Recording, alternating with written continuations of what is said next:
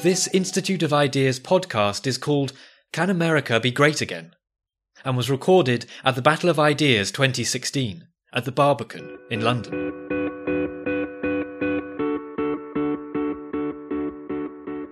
So, I'll start again. Welcome, everybody, to this opening session of the Battle of Ideas.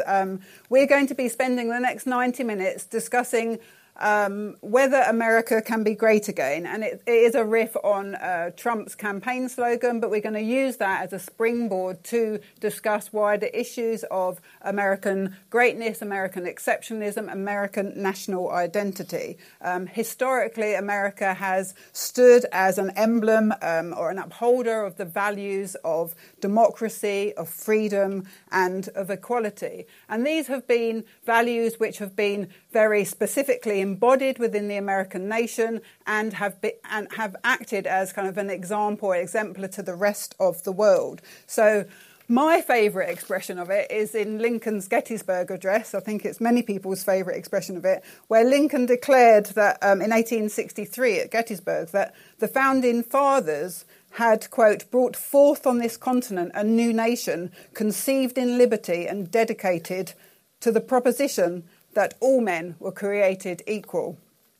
And he ended that short speech with a determination that government of the people, by the people, and for the people shall not perish from this earth. So he sets the United States up as a beacon of Republican democracy to the rest of the world, a shining example for others to emulate. So these are specific and universal values, both in this kind of notion of American exceptionalism.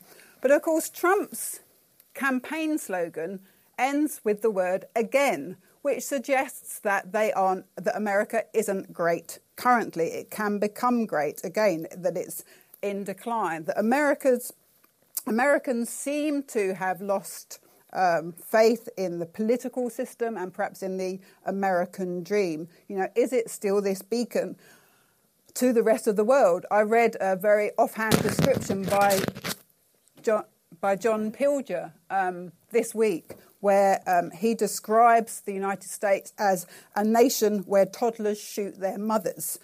So what has gone wrong? And we have a great lineup of speakers today to discuss that and shed some light on what is going wrong and whether America can be great again. I'm going to introduce them now in the order in which they will speak. So Professor Sarah Churchill, to my right, she will speak first. She is the Chair of Public Understanding of the Humanities and Professorial Fellow in American Literature at the School of Advanced Study, the University of London. She's widely published and a regular contributor to both popular and academic journals. She has a book on that great American icon, Marilyn Monroe, and provides many insights into the American dream in her 2014 book, Careless People, Murder, Mayhem, and the Invention of the Great Gatsby, which I'm currently reading and enjoying very much. Our second speaker to my left is Dolan Cummings. Dolan's a writer. He's an associate fellow of the Institute of Ideas and one of the organisers of the festival this weekend. He is co-founder of the Manifesto Club, which campaigns for freedom in everyday life. His first novel, That Existential Leap, A Crime Story, will be published next spring. The third speaker will be Alex Dean, further to Dolan's left. He is the managing director of FTI Consulting, which is based in New York. He regularly comments on US politics and policy issues on Sky News and the BBC. He's a former Chief of Staff to David Cameron and campaign advisor to Australia's former PM John Howard. He recently edited Big Brother Watch, The State of Civil Liberties in Modern Britain. Our fourth speaker will be Michael Goldfarb, to my right. He is a journalist and historian, has written and reported for the BBC, The Guardian, the Washington Post, amongst others, New York Times, I think. He's reported for British and American news outlets from 20 countries on 5 continents on conflicts and conflict resolution and culture. He most recently produced a BBC Radio 4 documentary on Trump and the politics of paranoia. I think that might need updating now. You've done some extra stuff. And our final speaker, and welcome to you, Dr. Kwasi Kwarteng, who's Conservative Member of Parliament for Spelthorne since 2010. He's also a trained historian, and he's published 3 books in the last 5 years, including Ghosts of Empire, War and Gold, and Thatcher's Trial. So I extend a welcome to all of our speakers and invite Sarah to kick off the discussion. So, well, as you've already heard, the question that we've been asked to address, can America be great again, or can we make America great again, is a premise that has been put forth by Donald Trump. And it is unsurprising that on that basis alone, but for lots of other reasons, I reject the premise entirely. It is, in fact, and I say this with all respect to the organizers, because as we have heard, it is Donald Trump's question, it is a profoundly stupid question. And it's a stupid question, not least, it's a deliberately stupid question. It's an obfuscating question. It is a question that is designed to deflect attention away from specifics and get us into nebulous conversations and subjective conversations about what greatness might be and what greatness might look like. And if you keep it as vague as great, then everybody can have their own definition of great, and it can be a Rorschach test, and we can all just kind of fight about what not really fight about it, because you don't ever get into it. So there are literally people supporting Trump who think that a definition of American greatness would be to return to the antebellum era of slavery, for heaven's sake. I mean, that's what they actually think greatness would look like. So it is a deliberately useless question. We need to ask much more specific questions about how we can restore civil processes in our country, about how we can restore, as you rightly said, how we can restore faith in the justice system, how we can restore faith in the legal system. And the first thing that we need to do in order to restore faith in any of those systems, both at home and abroad, is to make sure that Donald Trump is resoundingly defeated and kept as far away from the White House as humanly possible. This has to be a mandate, not least because, of course, as we've all seen, and just recently in the last week or two, but it's been accelerating, he's been doing it for months, he is determined to try to undermine the democratic process itself, to undermine the electoral process, to say that if he loses, the process must be rigged. He couldn't possibly lose in a fair fight. He couldn't possibly be losing because everything that he says is pernicious, because Americans are rejecting it resoundingly. And so we have to restore those kinds of very basic foundational tenets in the faith that certain kinds of processes are happening appropriately.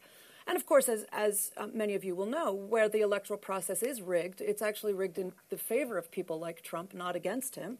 Where there are problems in the democratic process in America, it's about denying the vote to African Americans, for example. And we may or may not get into some of the details of that.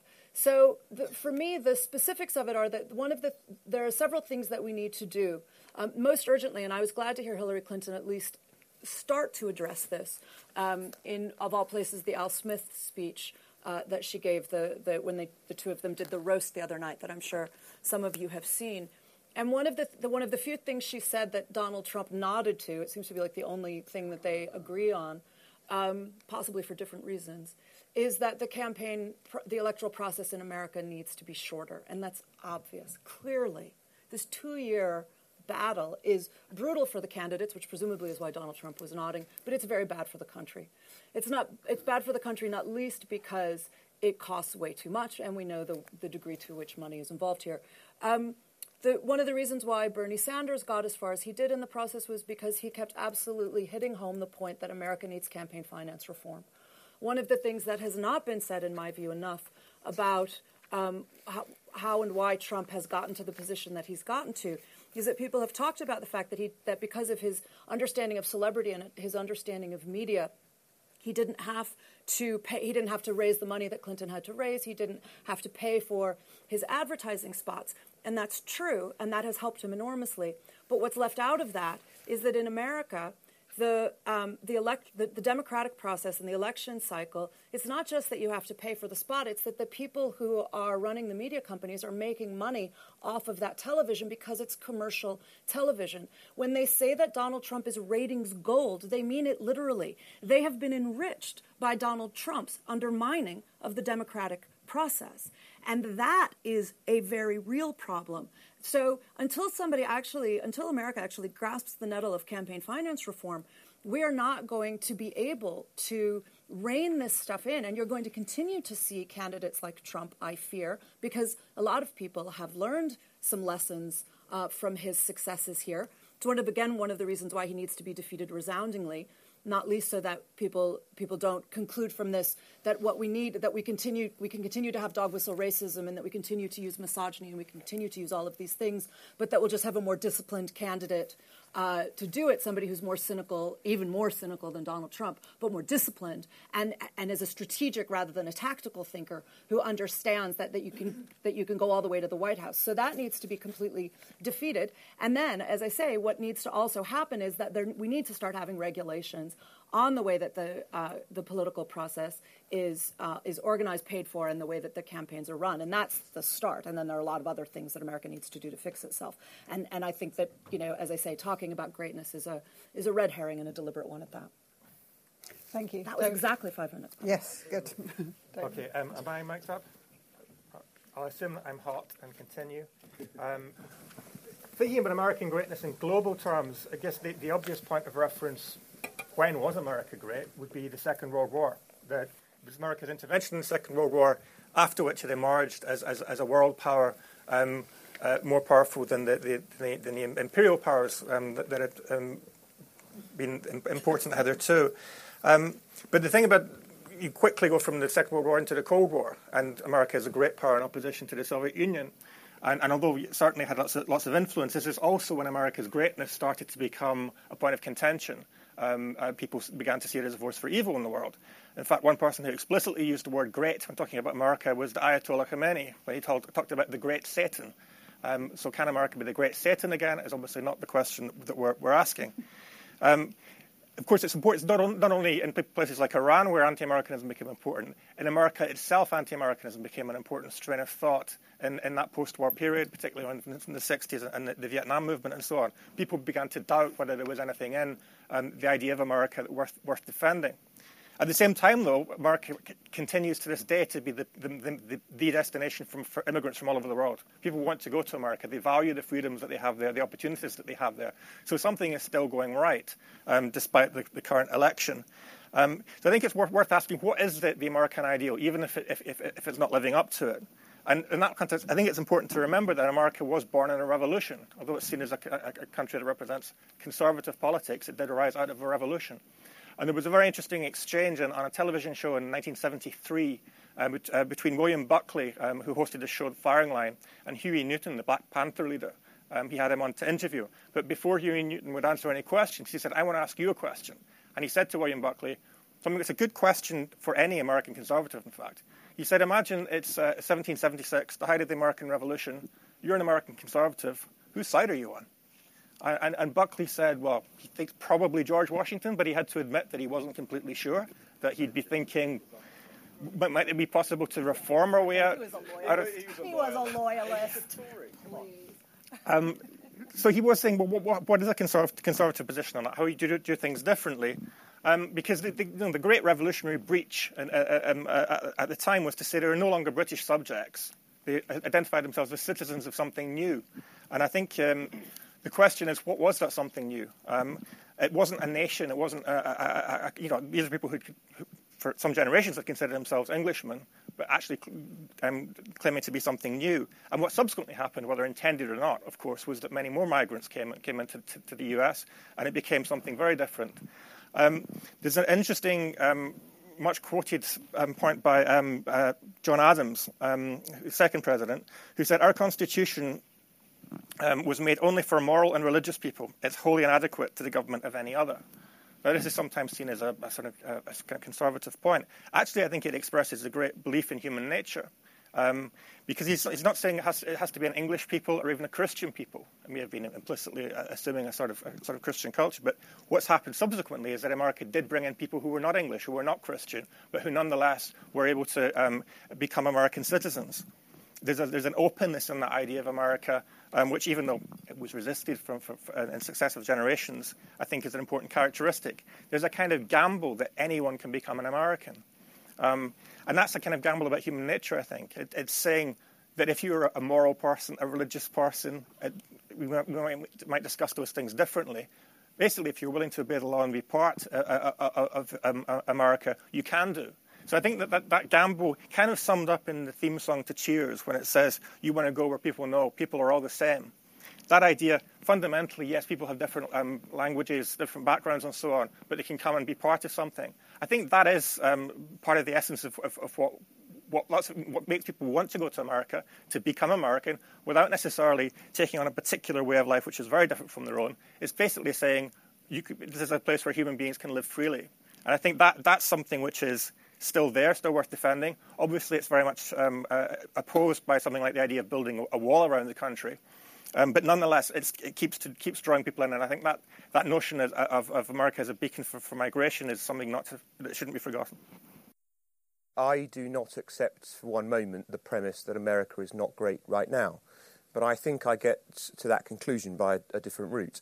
And I certainly don't feel the need to define myself against Donald Trump in order to reach that position. I think that I can look at the fundamentals of that country and that political environment and reach that conclusion without reference to the candidates who contest this election.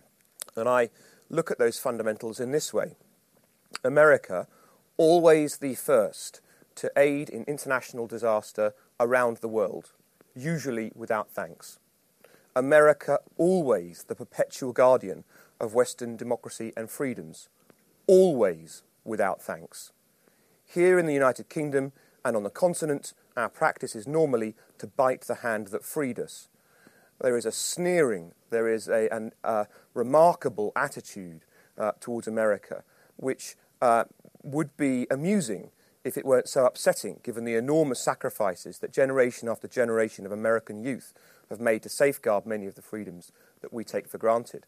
And indeed, on the continent, the peace dividend that countries like Germany and France have obtained, especially Germany, from being able to rebuild their economies after the Second World War without having meaningfully to defend themselves, because that shield was provided by America, is one of the greatest gifts of the 20th and 21st centuries and goes entirely ignored. Much of the generations that undertook that great work are still with us. So I find the presumption that America isn't great right now quite strange. Now, of course, I can only concede that this is not a great time in the political cycle. I don't deny that. These are both, in my view, pitiful candidates. And to think of the legacies that they have inherited, to think that the party of Truman has nominated Hillary Clinton, and to think that the party of Lincoln and Reagan has nominated Donald Trump. They're plainly, in my view, and so I concede this point to the naysayers, they're clearly not worthy of the legacies of which, with their nominations, they are the inheritors. But on the other hand, I look at the fundamentals of the system in which they exist and think that that system is far stronger than the moment that we choose to examine.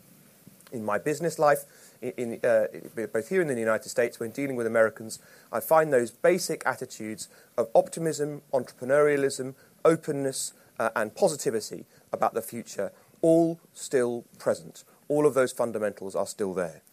And the systems and the values of that great country, I think, in political terms, are still there. They have weathered bad presidents before.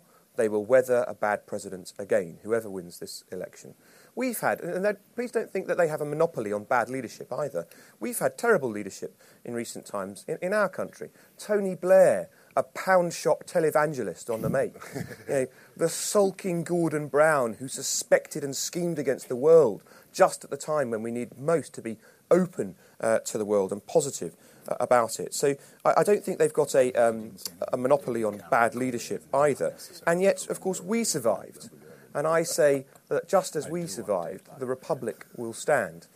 And I do have to question slightly part of the premise that America is in such a terrible state, because it seems sometimes when people talk about it, they almost want it to be bad. They're almost willing the environment to be bad without making it personal. I listen to Sarah's remarks and I wonder, who is it that wants to return to the antebellum era of slavery? Find a spokesman who want to do that in any kind of meaningful or political environment. And okay, well, do you follow David Duke? Yeah, exactly. I see. So you're going for really mainstream modern politicians who are playing a meaningful role in society and life. You didn't qualify your question, Alex. You like to play them up. because it suits your political narrative, and bizarrely sandwiched between two Americans. Wait till I speak before you make that accusation. You chose to speak now in the middle of my remarks, so I'll rebut you now. You choose to talk your country down, and you leave it to others to point out the basic qualities for which it stands. So I say this, and you can listen to Michael's naysaying now, but I say, ultimately, in this question of greatness, Shakespeare was great, but I don't rely on that. Our language is great. I don't rely on that. America, Britain's greatest gift to the world. I rely on that. America is great right now. Thank you very much. Michael, yes, your turn. I don't need to be hot mic'd, but you might want to just lift it up. Okay. Actually, one of the problems with this format is that by the time you get to be the fourth speaker, you've recalibrated your prepared remarks 3 times. And you suddenly say, I have nothing, what am I going to say now? But what I actually, in many ways, agree with Alex. And I think that, one, and I also agree with Sarah. I mean, the question that Donald Trump proposed is, of course, ridiculous. But it has managed to consistently strike a chord in the United States, and not among just the alt-right, as we've learned to call it, meaning David Duke and the knuckle-dragging, the South will rise again types, who exist and exist in numbers. I've reported from the Deep South frequently over the last 20 years, particularly at political times, and they exist, and they don't comprise anything like a majority of the Republican Party, but they're a significant voice within it. The word greatness is what hangs us up, I think, in this conversation.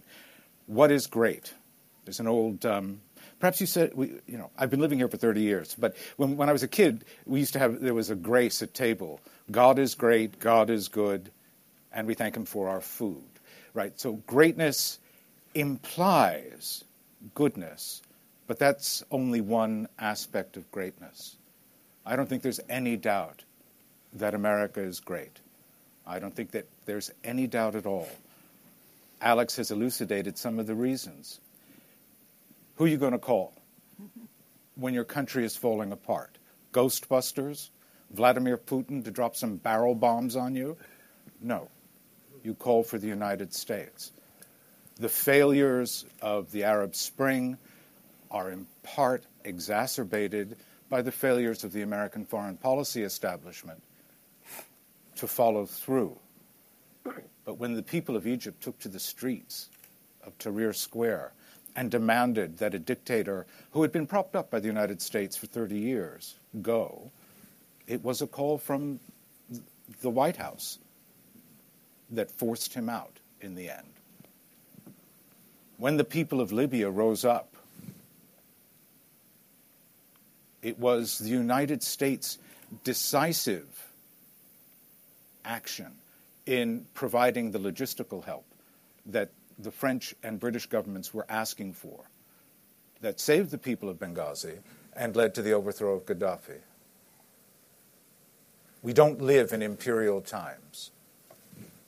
In another time, several thousand years ago, another republic became an empire, partially out of sheer success. And for more than a century, Tom Holland is a friend of mine. I read his books religiously. For more than a century, Romans deluded themselves that they were still a republic when they had taken on the responsibilities of governing the entire known world, and they had become an empire. And this is what happened after World War II. America is great. It is indispensable. And even now, economically it's indispensable. If America's growth dips much below 2.5%, you will feel the chill here, whether you're in the European Union or not. I should say we. I'm a British citizen now. We will feel the chill. Everyone feels the chill. But we also have to understand in this electoral cycle, and for the last almost 30 years, America has become soul-sick for reasons that Sarah touched on, partially because the media is entirely commercial, and it has to meet its quarterly targets. Donald Trump was a gift. But long before Donald Trump, and long before the invention of the internet, America was already being divided because there was money to be made in the phenomenon of conservative talk radio. And what's essentially an entertainment business has also become a news source. America has split. And I know I'm going to run out of time, and I just want to put this out here now, that the problems that we face in the Anglo-American world, so close, conjoined, New York, London, going back to the duopoly of Ronald Reagan and Margaret Thatcher, the problems that we face are problems related to the economy and related to the world of work, which haven't been discussed at all in this presidential election cycle, weren't discussed in Brexit. And yet we know, in looking back at the vote to leave, a considerable amount of that vote wasn't from people who have long campaigned to leave the European Union, but from people who have long been excluded from the world of work and the economy. I've just come back from making a documentary which will go out on Halloween, which is very appropriate, on Radio 4, about the unswayables, Trump's loyal army. They are not all working class. They are not all knuckle-dragging racists. They are a reasonable cross-section of the American polity. Small businessmen, executives, people who've been out of work for 30 years. The economy doesn't work for vast regions of the United States. Donald Trump is the response. He did not create this constituency any more than Bernie Sanders created his constituency. It was there, waiting to be tapped. America's soul sickness, I hope, will go away. American power, like Roman power, has many, many, many decades to run before we can say America is no longer great. Thank you. No, thank you very much. I've enjoyed all the, and apologies for being late, but I don't think I missed that much. And I've obviously heard all your opening presentations. No, I was here with you. I heard what you said. I actually take a slightly different line. I think there is something in what Donald Trump says. I mean, he's such a ridiculous character, and he's yet got so far that you have to acknowledge that there must be something that he's saying that, if not true, rings true.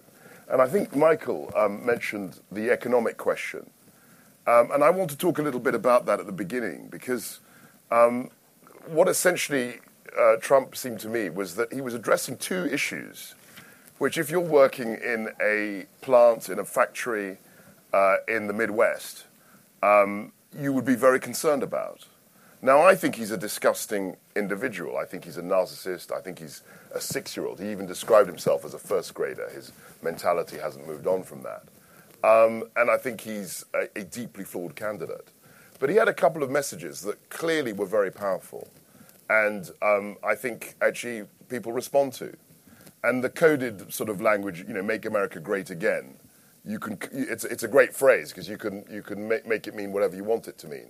You could go back to the antebellum South, as maybe one or two, few people do. I don't know how many, but probably a few people think that that's a good idea. People will, I think, typically go back to the 40s and 50s. And America was huge in the 40s and 50s. In 45, it was 50% of global GDP. That's a huge amount. Coca-Cola, Ford, these were world-beating brands. The American dream was something that people believed in the 1950s. And there's a profound sense that the middle class are suffering. And you look at that in statistics. I mean, people haven't had a wage increase for 15 years, the middle classes. There's a sense that the 1%, the people who are the bankers, the big shots, the business people, are creaming all the surplus. The fact that Bernie Sanders did as well as he did, a socialist, a man who claims to be a socialist, that has got to tell us something. You can't just pretend that, America's always been great and it's never dipped and it's always the same. I don't think that's right. I think we've got to be honest and say, look, there's something that isn't right. And Trump, to be fair to him, identified these two things. He said, illegal immigration, I'm going to build a wall, grotesque policy, but very clear what that means. I'm going to build a wall so that Mexicans aren't going to undercut your wages. And then I'm going to have a tariff war against China. I'm going to put a 45% tariff on Chinese goods coming into the country so that your plant isn't going to be shipped over to Guangdong province. And I think if you're someone in the Midwest on about $35,000 a year, those are the two things you're most frightened about. You're afraid of someone undercutting your wages, and you haven't had a wage increase for 15 years. And you're afraid of your plant going off to China.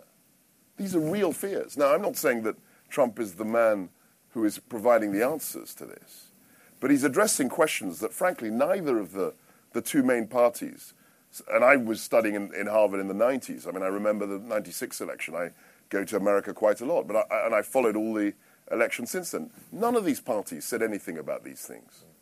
And that's why, and Trump coming actually shed a whole light on American politics for the last quarter of a century from my point of view. I never understood why the Republicans went on about social issues, like about guns, about abortion, or God. I never understood that.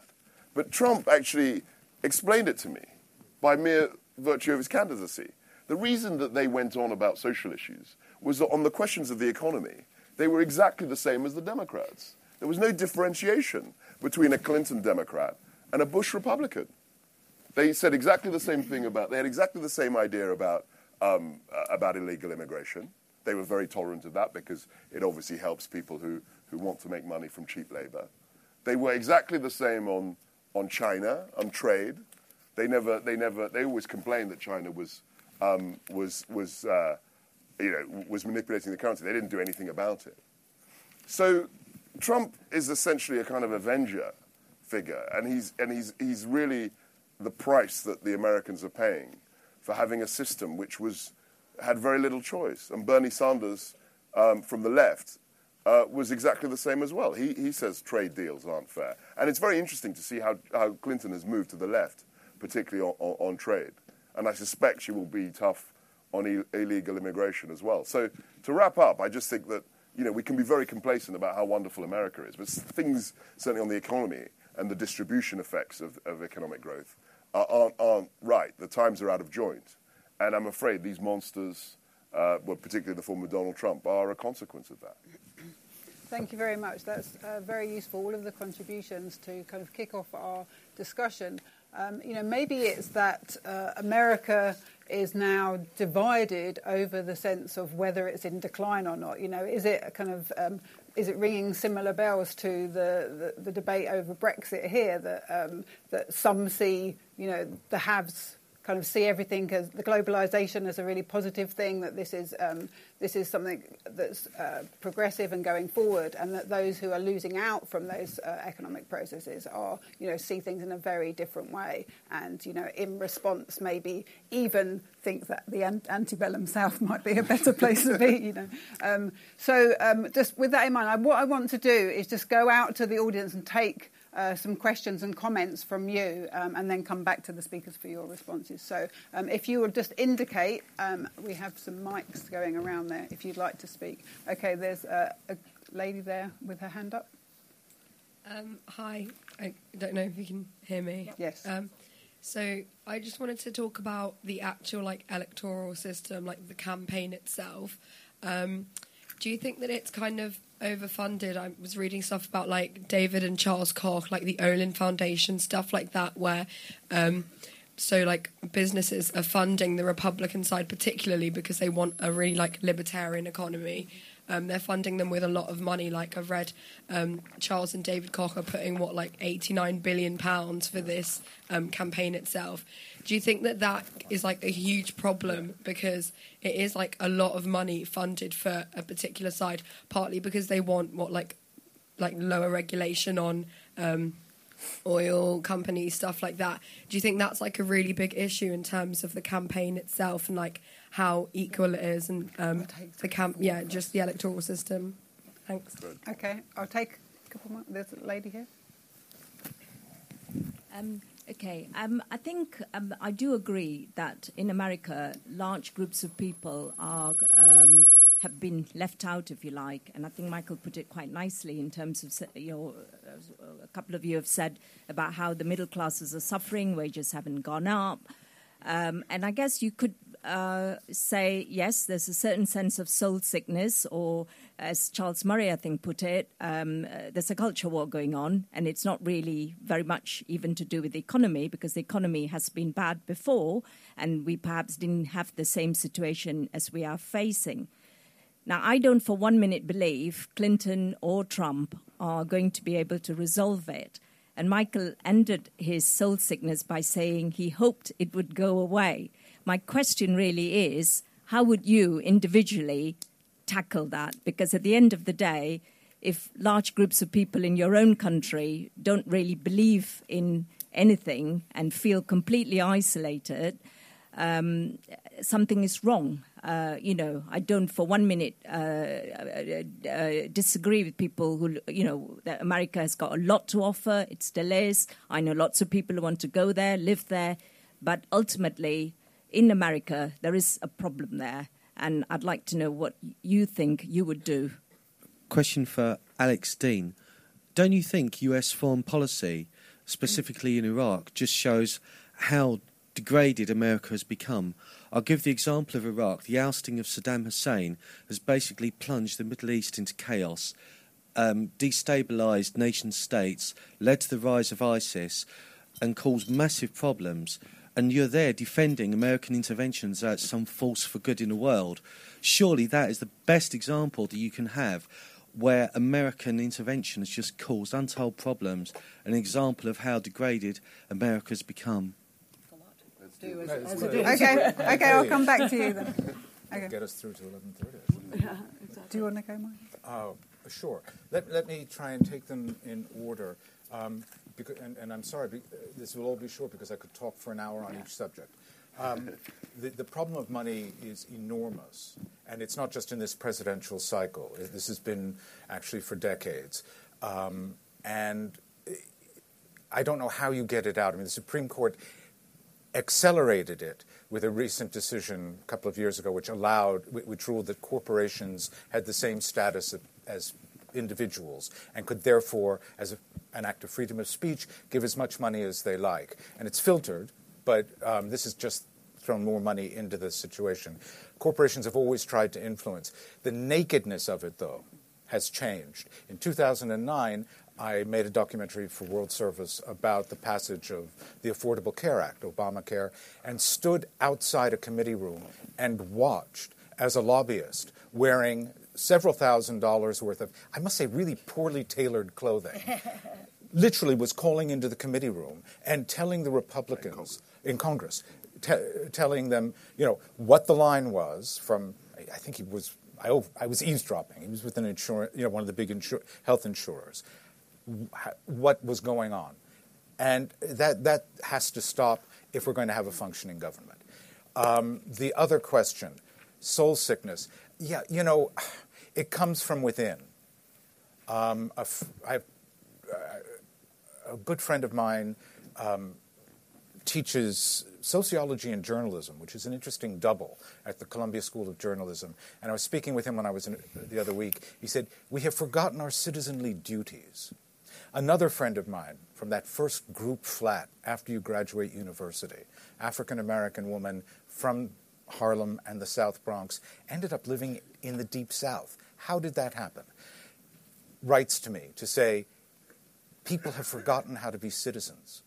At some point, either courses in civic duty, which we had when I was a kid, will come back into the curriculum, or then America will have real problems because we have forgotten our citizenly duty. We're a free country. Nobody tells us what to think. We have the choice to believe what we hear. And so long as people are willing to take the easy route and say, yeah, I'm in the bubble there, that's for me. And the third question is much more complicated, sir. I think you can't say 2003 Iraq.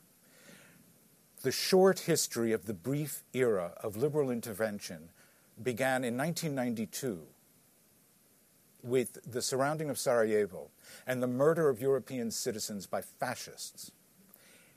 After several years of dithering, eventually the United States, using NATO as a vehicle, relieved the siege of Sarajevo and forced the end of that civil war. I think that the leaders at that time, here it was by the end of the 90s, you had another confluence. You had Clinton and you had Blair. And they saw that power that is used to take the heel of violent people off the throats of a general population actually works. They used it in West Africa. And then we had a new president, and he was able to form a coalition with people who doubted him in the United States. And we went into Iraq. And I spent years reporting the annual report of Amnesty International. Every year, 1992, 93, when I was NPR's London correspondent, every year Iraq was either the second or the first worst human rights violator. Right. And I'd like to think of myself as an anarcho-libertarian, but, most people, Alex certainly thinks of me as being on the left. You are. And people on the left would say, it's awful. Something has to be done about that Saddam Hussein. Look at what he does. He gasses the Kurds. He does this, he does that. And the flaw is from the afterwards. You had a decade of successful interventions that actually helped people. So you can't just say 2003 is the beginning of history. Okay? Okay, I don't think we're not going to have enough time for every speaker to answer every question that's on. So really direct your points at the questions you particularly want to answer. But I'd like to invite Sarah to respond to the one on electoral reform. Yeah, well, absolutely, thank you, and absolutely. But I want to connect it also to the question about soul sickness, about how to fix it, because they're related. And indeed, they're related to the questions of economics as well, and to some of what Kwasi was saying. So I will make one remark, but it will tie up, I think, a lot of these points. The three words that I was using in most of what I was saying were exactly what you're talking about: campaign finance reform. And it encompasses all of these issues. It encompasses lobbying. It encompasses the Citizens United decision that Mike was talking about, which is what now is called dark money, right? That they're bringing in dark money to sway the political process. To the point of the sense that the political system is rigged on the side of money is, as Mike says, and it goes to the same point about Iraq. History didn't start in 2003. That didn't start in 2003. And to Kwasi's point about the cultural Republicans, cultural conservatives versus economic conservatives. I mean, neoliberalism, to say that there's nothing to choose between Bush and Clinton is to say that they were neoliberals. Yeah. But the cultural conservatism is much, that goes right back to 1620. That's theocratic. No, but it's there, and it's been, that strain has always been there. And so they're lifting that up. So the point about how do we fix it, it's exactly what Mike just said. It's that we have to stop thinking of ourselves as consumers and start thinking of ourselves as citizens again. And the idea that so can I just very briefly give a little bit of history that in my experience almost nobody knows, and it's really germane to this point. The phrase the American dream was first coined not in the 17th century, not in the 18th century, not in the 19th century. It was coined in 1931 in the Depression by an historian called James Truslow Adams. And he was doing it to talk about how America went wrong and why the crash happened and why they were finding themselves in a depression, which, of course, is an economic question, right? How did we go so wrong? And he coined the phrase American dream to talk not about getting a White House and a picket fence and a car, but to talk about all the higher ideals that America had lost sight of in chasing crass materialism. And he wanted that phrase to talk about all the better angels of our nature, to use Lincoln's phrase, all the things we were supposed to be about instead of just chasing money. And a few years after that book became a bestseller and launched the phrase American dream into the American conversation, he wrote a big piece for the New York Times in which he said, the problem is that I fear that Americans are all going to become consumers. And if Americans all become consumers, we will lose the American dream. And we have lost the American dream, as he saw it, to such an extent that we now think the American dream is about consumption. And he was using the phrase precisely to critique that idea, and we've turned it around. And so we have to address all of these things together and to start saying this is not just about wealth. This is not just about money. There are supposed to be things that matter to us more, which is to Alex's point about whether Americans believe that America is great. Of course we do, because we know that there are these higher ideals to which we aspire, but we also have to tell the truth about the fact that we are not achieving those ideals, and we are trying to achieve a more perfect union. How can we do better? We can only do better if we tell the truth about where we're failing. If we're thinking about the higher ideals of American democracy, one of the things that struck me about Hillary Clinton's campaign reform is that when she was running against Obama, she talked a lot about reform of the electoral college system in order to democratise the system more, which, democracy being one of those higher ideals. She's been remarkably silent about that this time around. Why do you think this is? Well, I think there are a couple of things here. First of all, that is it's constitutional. So, in my view, going after constitutional reform is a non-starter right now. I mean, one of the simple ways, though, of solving some of the problems that we face as well, and we've only been talking about the presidential election, is that, of course, there's a down-ticket election happening as well, and the Republicans are now realizing that by having tried to ride the tiger of Trump, they're in a lot of trouble, and they may well lose the Senate and even the House, which would be extraordinary if that were to happen. So the only way that you're going to get any kind of serious reform is to have Congress on your side as the president. Otherwise, any serious legislation simply is not going to go through.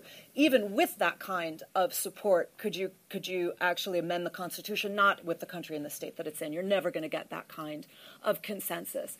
And too many people are too head up about the Constitution in lots of ways already, particularly about the Second Amendment. So I think they would just go nuts if you tried to go after the Constitution in any way. It would just be a non-starter.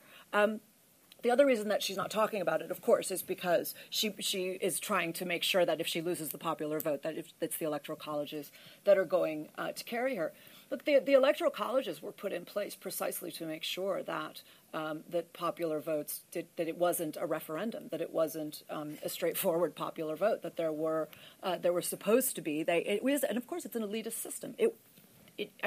Here's a news break for you. Parts of the American Constitution are elitist. The American Constitution says that black people are only 3/5 of a person. It is not a perfectly egalitarian document. I hate to be the one to break it to everybody. But they also thought that the electoral colleges were going to be a way to deal with. They thought they wouldn't have political parties. So there are all kinds of reasons why that is in there. And I think it's something that actually, by and large, over history, over time, and this is one of the many points at which I do agree with Alex, that of course a country has dips. It's not always going to be at its best, and this is a low point for a lot of reasons. I don't agree that Hillary Clinton is a completely unfit candidate. I think that is demonstrably untrue. But other than that, I agree we're at a low point in lots of ways. But we've survived low points before. We have survived lower points in many ways. We've survived not one but two civil wars, the American Civil War in the 19th century and the American Revolution, which, as has rightly already been said, was itself a civil war too. So we've survived actual wars against each other. We will survive this as well. And I don't think that we need to get rid of the electoral colleges in order to do it, personally. Okay. So, Kwasi, you implied or suggested that there was something in what Trump was saying, or that he was speaking for somebody. The campaign finance question was obviously tilted because in your mind you probably think the Republicans are the party of big business. But Clinton, actually, the whole point of Sanders' campaign was that Clinton was, in his view, a puppet of Wall Street. There's no doubt the Clintons were incredibly effective at getting campaign finance, getting big ticket endorsements from Goldman Sachs, from corporates as well. And that's the whole point of this cycle, is that people like Trump and Sanders are saying you've got big money candidates who are in hock to big money donors. And the big money donors want cheap immigration and cheap labor, and they want to be able to manufacture things in China for cheap costs. And it was really a very fascinating election where in both parties you had insurgent candidates who did very well. I mean, one of them won in the Republican side. Sanders was fairly close. I mean, nobody thought that he would get as far as he would. And these people were talking about exactly the kind of thing that you were saying with regard to campaign finance. And the reason why they got traction was because their argument was that these mainstream candidates aren't different from each other. Because the whole thing is, forgive me, the whole thing is driven by what you're talking about, by corporate money. But does this mean then that Trump is speaking for these higher ideals of a democratization? No, of course not. But what I'm saying is that question absolutely hits on the nail on the head. And the way it was framed, I thought, was slightly misleading, because the assumption was that the Republicans are the big money candidates and the Democrats aren't. But actually the whole point of this whole cycle was that you had mainstream candidates. I mean, let's face it, if it hadn't been for Trump, we could have been looking at another Bush-Clinton fight. I mean, how ridiculous is that? We were essentially having a rerun of the 1992 election, but with different family members. I mean, this is, and that's where we were. And that's one of the big issues of American politics today. So where do all these ideals go, though? We were talking about democracy and American greatness. Well, what's happened to them, and can they be revived? I wanted to just say one word about the foreign policy issue. It wasn't, and I agree with Michael and to a lesser degree Alex, you can't just start the clock at 2003 and say, intervention was a disaster, because for 10 years before that, it was effective. But there is a sense, and I travel in the Middle East a lot, there is a sense that America is retreating from the region. Rightly or wrongly, there is a big sense, and again, Trump feeds into this, that America isn't doing its role. It's not doing its role as a policeman, effectively. I mean, Alex was waxing lyrical about America, but they're not effective. People mentioned Libya. Libya has been one of the big issues that the Republicans have been pushing, because they're blaming Clinton for the assassination of an American ambassador in Libya, Chris Stevens. I mean, it's there's a sense that America isn't projecting its power effectively. So that feeds into the whole "Make America Great Again" narrative. And I don't think Trump is an idealist. I don't think he's trying to. I don't think he's. But what he's doing. He's saying he's the best British understatement I've ever heard in my whole life. What he's doing is he's saying, "Come on, guys! You remember when we actually used to do things and were powerful, and we're not there anymore. And I'm going to get you back there." And for rightly or wrongly, a lot of people in foreign affairs, in economics, in self-confidence, if you like, a lot of Americans respond to that. And I think Sanders was the other side of the coin in that. What I'm trying to get at is whether he's tapping into a desire or a need, not just for consumerism or for any other kind of lesser ideals, but amongst the population for those higher ideals that America used to stand for of democracy, of liberty and freedom, and whether he may not himself embody. Is he just a populist? Or is he tapping into something in the population that kind of wants that? And maybe Dolan can speak. I mean, just briefly on the foreign policy stuff, I think the Iraq War was almost unique, not just because it ended so badly, but because it was so idealistic. American foreign policy between the war and now has not typically been idealistic, really. It's often been very cynical. It's often been about supporting people who don't share American values. I mean, the Mujahideen being the most obvious example. But, the stuff that happened in Latin America and South America, in the name of anti-communism, which was, whether you agree with it or not, was an ideal, but lots of dark things were done, lots of things that people are ashamed of. And, the situation in Syria is what to look at post-Iraq. The Syrian rebels, did they call the US? Did the US not pick up the phone? They called Turkey and the Gulf states American allies, but not very much promoters of American values. And, the disaster that happened in Syria, America was almost irrelevant as far as I can see to what happened there. They talked about moderate rebels as if talking about them would make them exist, when there didn't seem too much evidence that they did. They were kind of like a cipher for American idealism, the moderate rebels. In the same kind of naivety of the post-Iraq war thing, the idea that if you get rid of a tyranny, then something like American liberal democracy will grow up. Obviously, it doesn't work like that. But it's difficult to say, well, should America then just go in Syria, transform it into America? You actually can't do that. It's not a practical possibility. So these things are very difficult. But I think that there's an odd oscillation between optimism and idealism and a much more cynical approach in foreign policy, which has not really been resolved and not really been discussed in the election. It's not something that's talked about at all. I mean, just briefly on this idea of idealism domestically and the idea of an American dream, I think this idea of being citizens rather than consumers or anything like that is very much back to what John Adams was talking about when he says a liberal constitution is there for people who bring their own morality. The government doesn't make you good, you're good. You make the government good.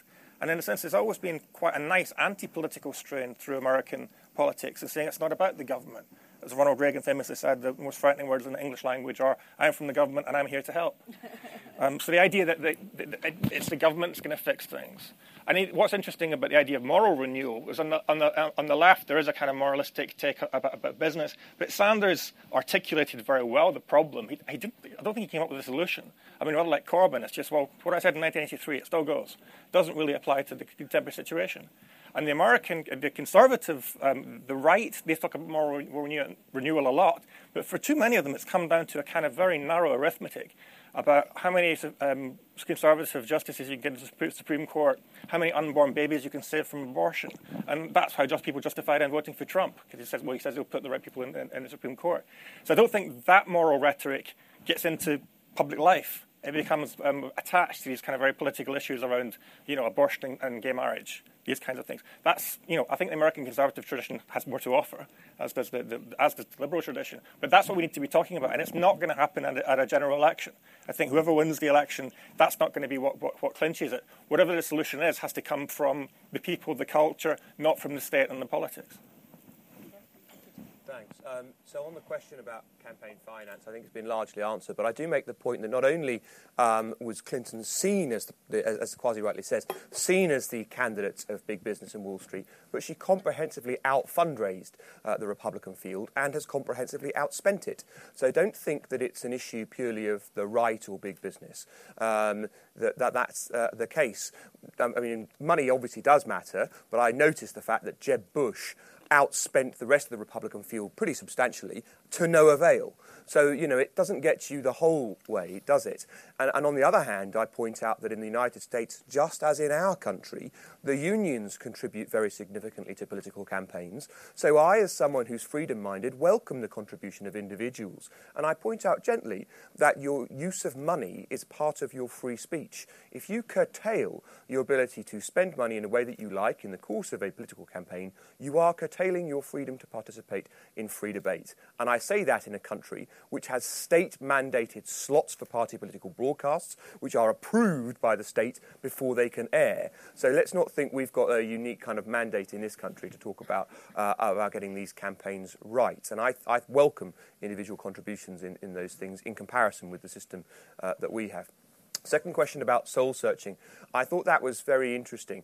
I do think that links back to some of the discussion we were having earlier. And words matter. The suggestion wasn't just that some people in America are interested in the politics of the far right or the KKK. The specific suggestion was that some people in America wanted to return to slavery. Really? I mean, come on. I won't have this debate marginalised to the extent that you want to demonise a certain set of people and then have that debate being about it. There are some people in the United States, none of whose ideology none of us take seriously, but they want racial separation. But people don't advocate slavery in your country, and it's a very peculiar thing to want to build that straw man when we've got so much to talk about. To want to build that straw man and then spend your time knocking it down. I made one throwaway comment. We're talking about serious racism, and you know it. I sat for a great deal of time through remarks I profoundly disagreed with, and I had the good manners to sit quietly and listen to them. But presumably, that's why this is called the Battle of Ideas and not the Afternoon Tea of Ideas. So I'll enjoy the rough and tumble and make the point, too, on your point about soul-searching, that in this country, we have got some soul. It's good to be self-critical, of course. It's good to try to think about the nature of your society. And I think the Americans probably do that more than many other countries, because they are a new country. They're built on specific written-down ideals and a constitution. They spend quite a deal of time soul-searching. But I would make the point that in our country, we've spent some significant time recently building up to the situation where liberalism means tolerating other people's views so long as they agree with you. And then to the extent to which they don't agree with you, they fit into one box or another of bigot, ignorant, liar, racist, and so forth. And if that doesn't ring a bell with you, let's just think of one of our most recent debates. Person A, we've got to take more people in from Calais. Person B, we've got to rescue people from France? Yeah, but they're children. Really? That bloke looks middle-aged to me. Don't be such a terrible racist. No, really, look at him. He looks middle-aged. No, that's outrageous. People go through terrible things. You can't possibly suggest we should test them for age. But really, look at him. He does look middle-aged. OK, that's the interpreter. Yeah, see, I did tell you he was middle-aged. Shut up, you horrible racist. You know, we are living in an environment where we shut down debate if someone dares to disagree with us in our country. And I would rather have rough and tumble up here or in the United States than have that kind of pseudo-liberalism shutting things down. And lastly, because it was aimed at me, no, I completely disagree. I think removing Saddam Hussein, an evil dictator, was the right thing to do. You don't like it very much as an answer, but better to be straight, isn't it? Okay, thank you. I'd like to go out to the audience and take any more questions or comments from you. Okay, there's a gentleman down here in the check shirt. Inasmuch as America can be said to have declined, it's surely only in relative terms. That is, it's not that America has grown weaker, but other countries have grown stronger. And so far we've said nothing about the rise of China. And I wonder whether in the longer term that represents some sort of challenge to American prominence in the world. China, of course, is still a long way behind in terms of personal wealth, inventiveness, and so on. But with 4 times the population, is it inevitable that China will resume the place now held by the United States? I'm a Hillary Clinton supporter. But isn't Donald Trump right when he says the election could well be rigged? We only have to look back to George W. Bush in, was it Florida, against Al Gore when there was talk that it was rigged there? Thank you. As I understand it, elections are traditionally rigged by the Republicans in the United States. But the point I wanted to make was that I think what Trump is tapping into is a loss of certainty in the constituency that he's addressing, a constituency which thought it knew where it stood in the world and which suddenly finds its own communities pulled apart by loss of employment, plagued by drug problems, and with traditional family structures breaking down. It seems to me that the loss of certainties that they are expressing can be have not been addressed at all by the Democrats, and I think that the Democrats get far too good a press on this side of the Atlantic. It seems to me that if you look at the way the Democratic politics have drifted towards the politics of interest groups, particular groups, minorities, and away from what had been a traditional sector that they themselves represented, and all very well for Obama to grumble about people clinging to their guns and religion. What's he actually offering to that particular constituency, other than long debates about whether we should have separate lavatories in the House of Congress for transgender people? I would correct you that the Democratic Party have a proud or not so proud tradition of rigging elections in the US South, and in the end they decided just to disenfranchise African Americans altogether so that they wouldn't have to rig the elections. So both parties have that history. Can I take any more questions or comments? I wanted to address this issue. I know we have a session on this this afternoon on race in America. But I wanted to address this issue in terms of race in relation to the Trump supporters, because I think there is a misunderstanding in the UK about how much things have changed in the US. So you can always find a group of headbanging, white racists in a country that is so big as America.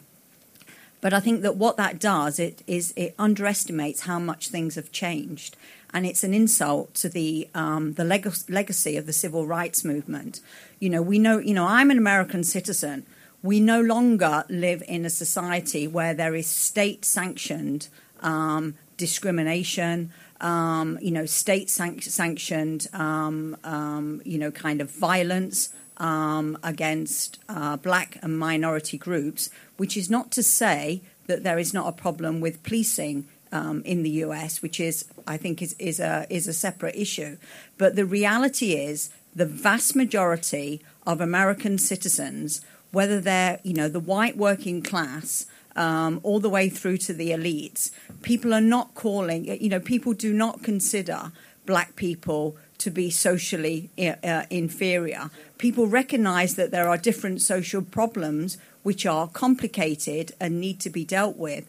But I think to say that, somehow to give this impression that there are all these people in the South that want to go back to the years of slavery, they underestimate how much things have changed politically, how much things have changed in terms of civil rights legislation in the US, and what it's doing. It's kind of like blaming. It has a very poor opinion of the average American. I'm not saying that there aren't problems of race in the US. There are, but in order to solve those problems, we need to recognise that this is not the 1930s. It's not the 1960s, and huge progress has been made in the US on that. Okay. On Thank that you. issue. You've made your point. Can we have this guy here, please? It was mentioned that American consumerism became like the American dream almost, and that there's a lack of civic duties. And I just want to know, like, how do you define, like, what are American civic duties? Like, what should they be doing? And how do you get them to start doing those things? And, like, what would be the result of them all doing that? Okay, thank you. I would like to invite Sarah to come back to address this question of Southerners and slavery. Exactly. So I absolutely concede Alex's point that there are not people calling as such for slavery that I am aware of. I was speaking quickly. I am talking, however, about a sizable portion of America who define themselves around racism and who do want to have, they do want segregation, they do want the return of, they are white supremacists. Now, but that is not to dispute anything that you've said either, except for one point that I do disagree with, which I'll come back to. They're not mutually exclusive. We're setting up false binaries here. As you say, it is a very big country. So an enormous amount of progress has indeed been made. We've had a black president for 2 terms.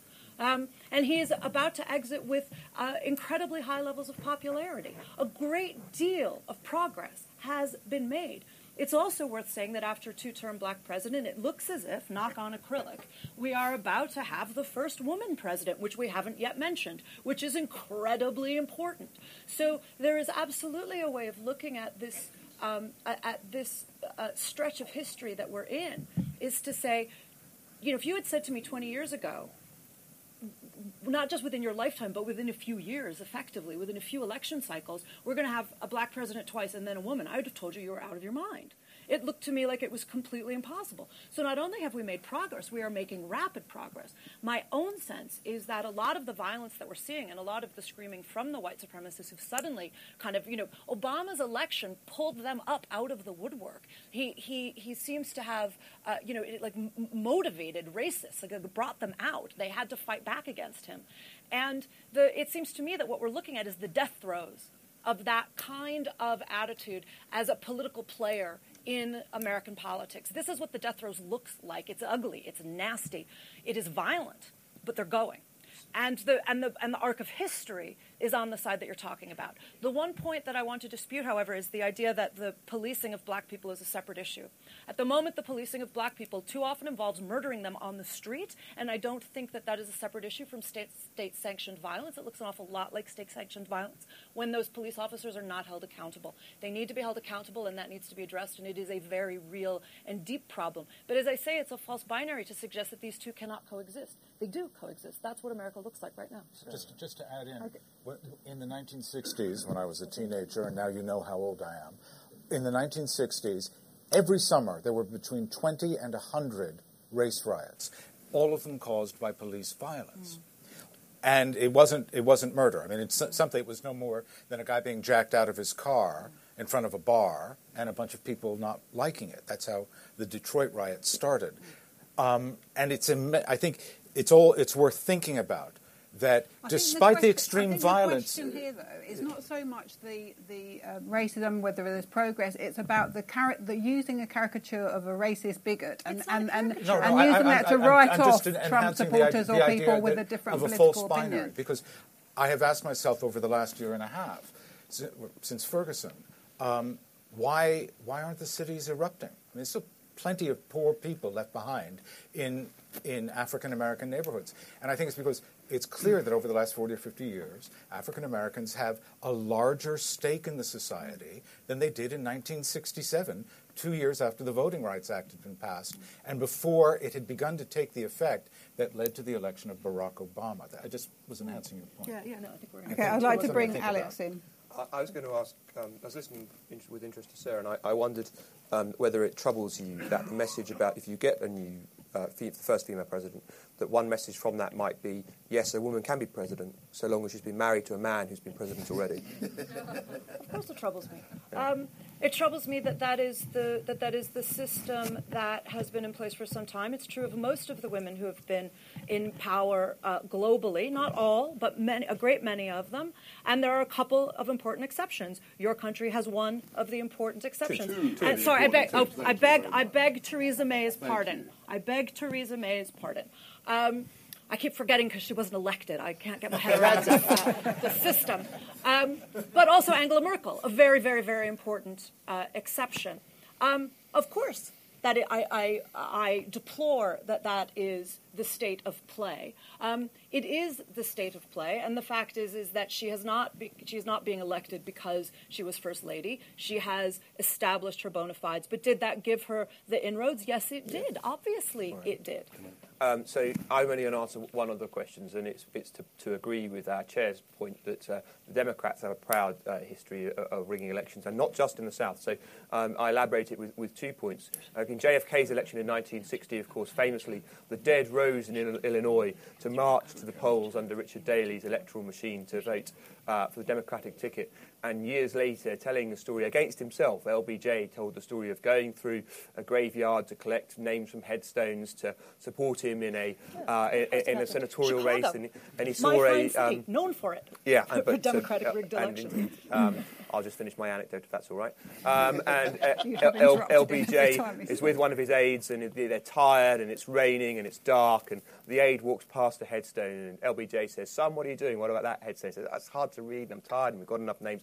And LBJ says, "Son, that man's got as much right to vote as anyone buried in this graveyard."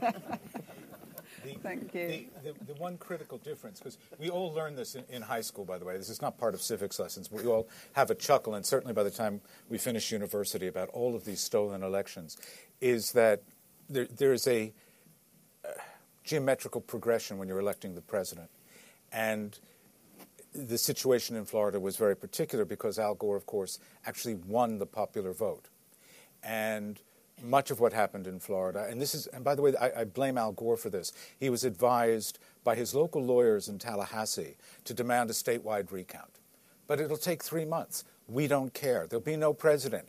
It's okay. You won the state. Because there had been a systematic disenfranchisement, not of elderly Jewish voters who couldn't pierce the Chads, or the vote in Miami-Dade, which was interrupted by thugs from the Republican Party, actually hired. It's not an allegation. It's proven.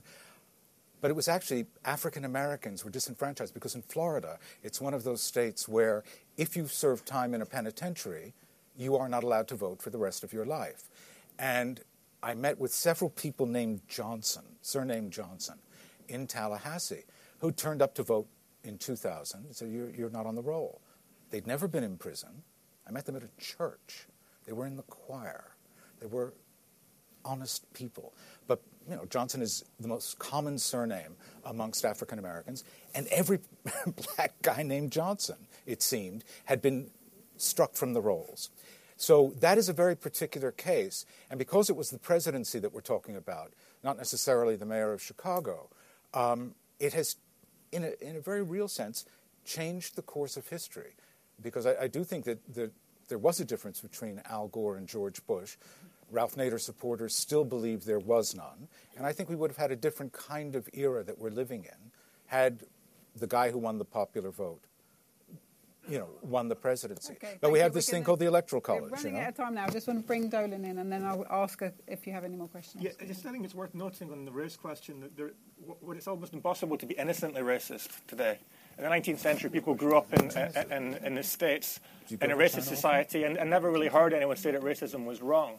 So I think that's a very different kind of context. Nowadays, people who are racist who identify themselves overtly as racist know that they're countercultural. That they're kicking against the mainstream. I regularly run seminars with American students studying in London, and I noticed among them incredible sensitivity about race, but not anything I would call racism. And some of it has to do with stuff like affirmative action.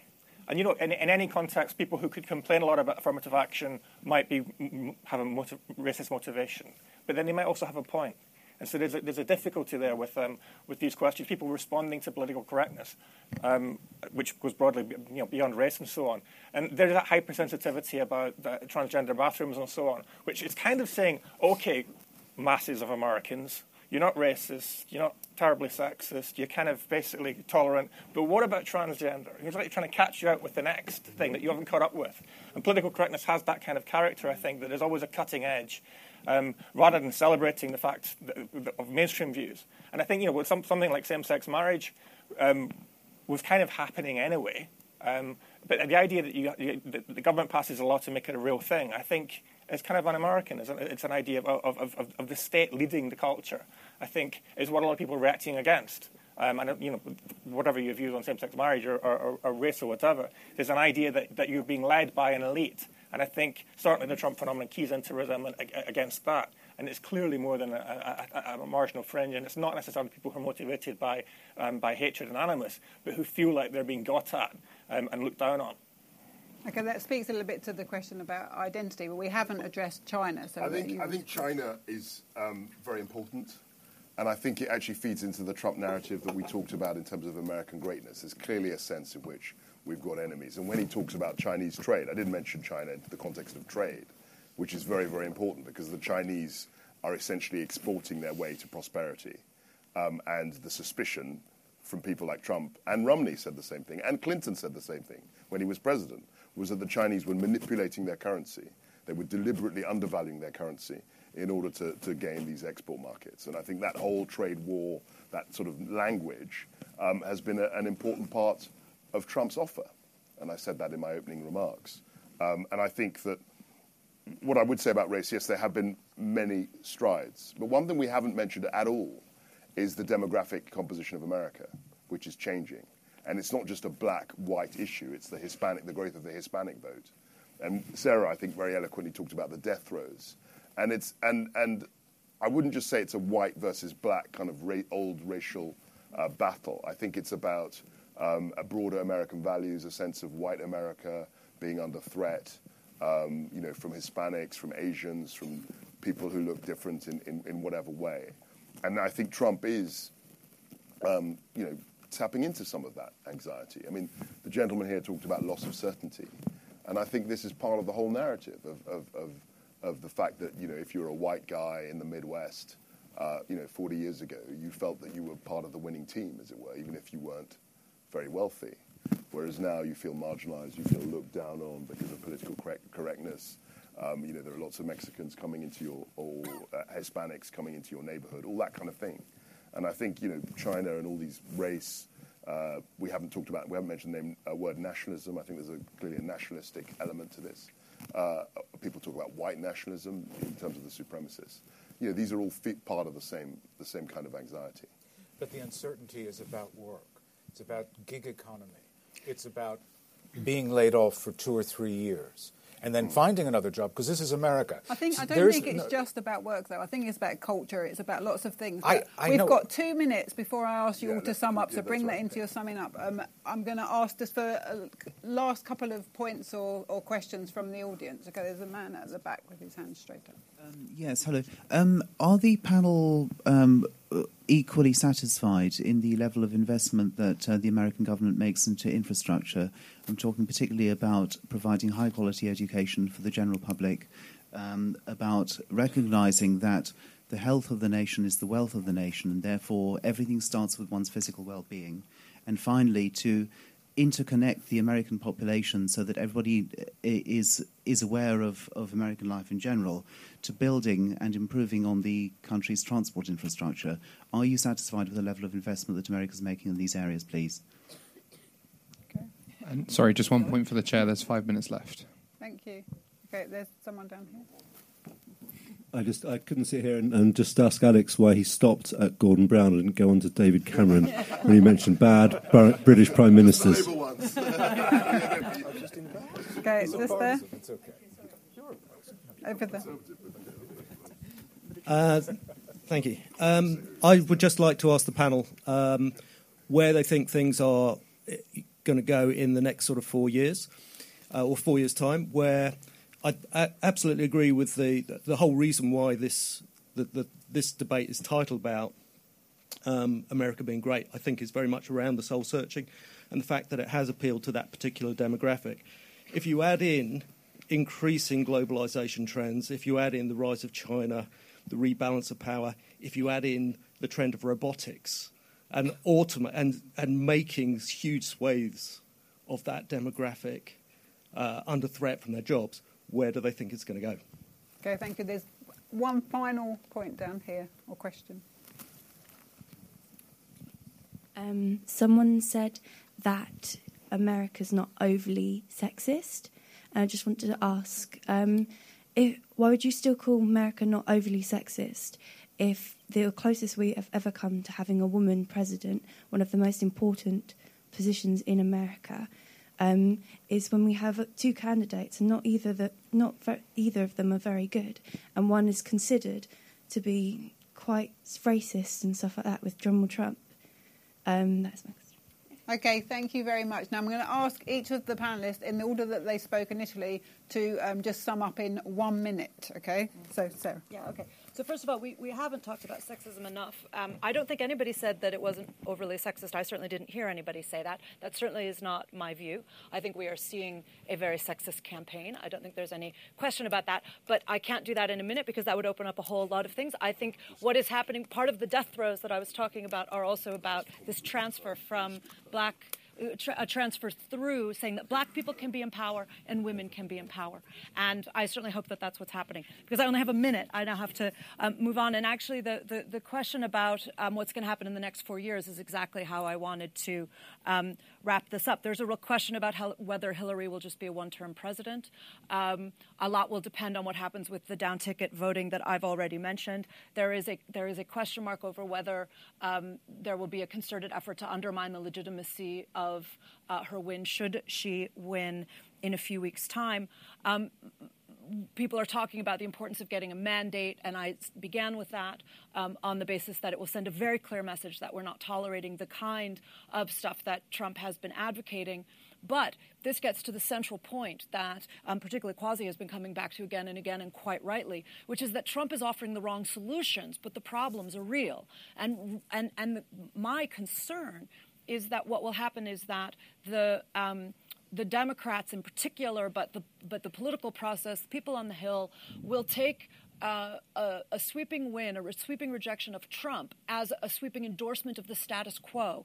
And they'll think it gives them permission to go back to business as usual. And they'll think, oh, it's all okay now. And I don't actually have to address campaign finance reform. I don't actually have to address the anger and the violence and the disenfranchisement that has been uncovered.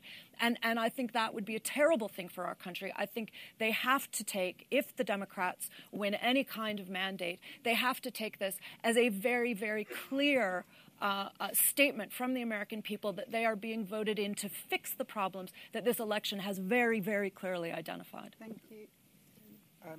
China, everyone wants to do trade with China. Nobody wants to be China.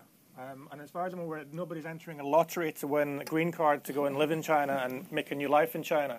So there's quite a big difference in that respect, that America has huge cultural influence and a huge cultural draw to people. That shouldn't be confused with influence for the American government. That's quite different. But America as a nation, as a culture, with a short history, does inspire still. And I think that's where hope lies, if there is to be hope. I very much agree that a Clinton victory, I fear, will be seen as a vote for the status quo. Effectively, it is a vote for the status quo. But it's important that Americans look away from politics and try to change their society by other means. That'll do. So I ended in answer to the question that was asked to me, I ended my list of bad UK leaders with Gordon Brown, who didn't progress to David Cameron, because I think history will look back and say Cameron was a pretty good Prime Minister. Unless you think that means I'm too tribal, I'm not. Of course, Conservatives produce bad Prime Ministers. Edward Heath was a loathsome man, and I'm glad he's dead. It's not the sort of thing we're supposed to say, but there we are. So I'm not particularly overly tribal, but I think Cameron was all right. And now, given that this session seems anxious to find reasons to be depressed and find faults with the American system, yes, there are bad things about America and American politics. I consider in recent times Bill Clinton a draft-dodging intern botherer, beating Bob Dole, a brave hero who'd led his country for many years in the Senate and did great service. And then more recently, of course, Barack Obama, who was given a Nobel Prize before he even got to office, beating John McCain, another brave war hero who'd served his country for decades. And I find that all rather depressing.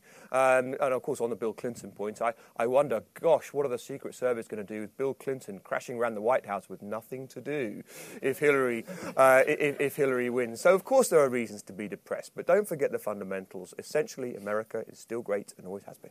Thank you. Just quickly, yes, education has become part of the culture wars for 40 years. The infrastructure is abysmal. When I entered college, anybody from California could go to the University of California, Berkeley, one of the top 10 universities in the world, for free. Now in-state residents are up to $20,000 a year.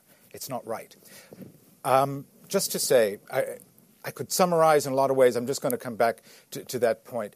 I do think that the insecurity, we cannot overlook the insecurity of the world of work. It is here in this country. It's in my country. It's all over the so-called developed world. And the other thing that I would like to say is that Donald Trump will get approximately 40% of the vote. That is a huge block. It is arguably the biggest single block in the American electorate. It has been there since the passage of the great Civil Rights Acts of the mid-1960s. It has been developed and exploited by the Republican Party. It is not going to go away over the next 4 years. No matter what happens down ticket, it will challenge Hillary Clinton. And my great fear, and remember, I think America is great, and I think its power will continue, and it will continue to be the main factor for good, believe it or not, in the world. I do believe that at home, this bloc will continue to gum up the works, and 4 years from now, we'll be able to have the same conversation, which isn't, to me, a happy thought. What I would say in terms of the world of work, I completely agree with that. But in terms of the American world of work, and I can't emphasize this enough, the two things of illegal immigration and outsourcing to China, to Vietnam, to where else, these are things that people are frightened of in terms of the economy. And these are economic things, but they also feed into a cultural sense and as well. So you can't really disaggregate culture from economics at some level. And the other thing I would say is I think that I'm very optimistic, actually, because I think in 4 years, hopefully if they get the growth, I think America will be in a broader place. And the last thing I would say to that is that I remember the 2008 election, and I'm a historian, and it's very important if you're a historian to remember what it was like at the time. And at the time, until the day of the election, people were talking about the Bradley effect. They say, oh, Obama's ahead in the polls. But because they can never accept a black person, they're lying to pollsters. And in fact, the result was exactly what the pollsters said it would be. So it's very easy to forget where we've moved. I mean, other people, Judge Wood, I don't think he will be assassinated, but I remember Doris Lessing, the writer, saying he will be assassinated because they wouldn't be able to accept that. And touch wood, that's not going to happen. He's had 2 full terms. And so I think it's very, very easy to forget how pessimistic, how downbeat people. He was never going to win. It was never going to happen. America's too racist. And now he's got not only won, but he's got re-elected. And as you say, we're looking at potentially at the first female president. These are huge strides in this country. And I think, we've got to assume that, the country will progress, I think, with bumps to a better future. Thank you very much, and I hope you will join me in thanking all of our speakers.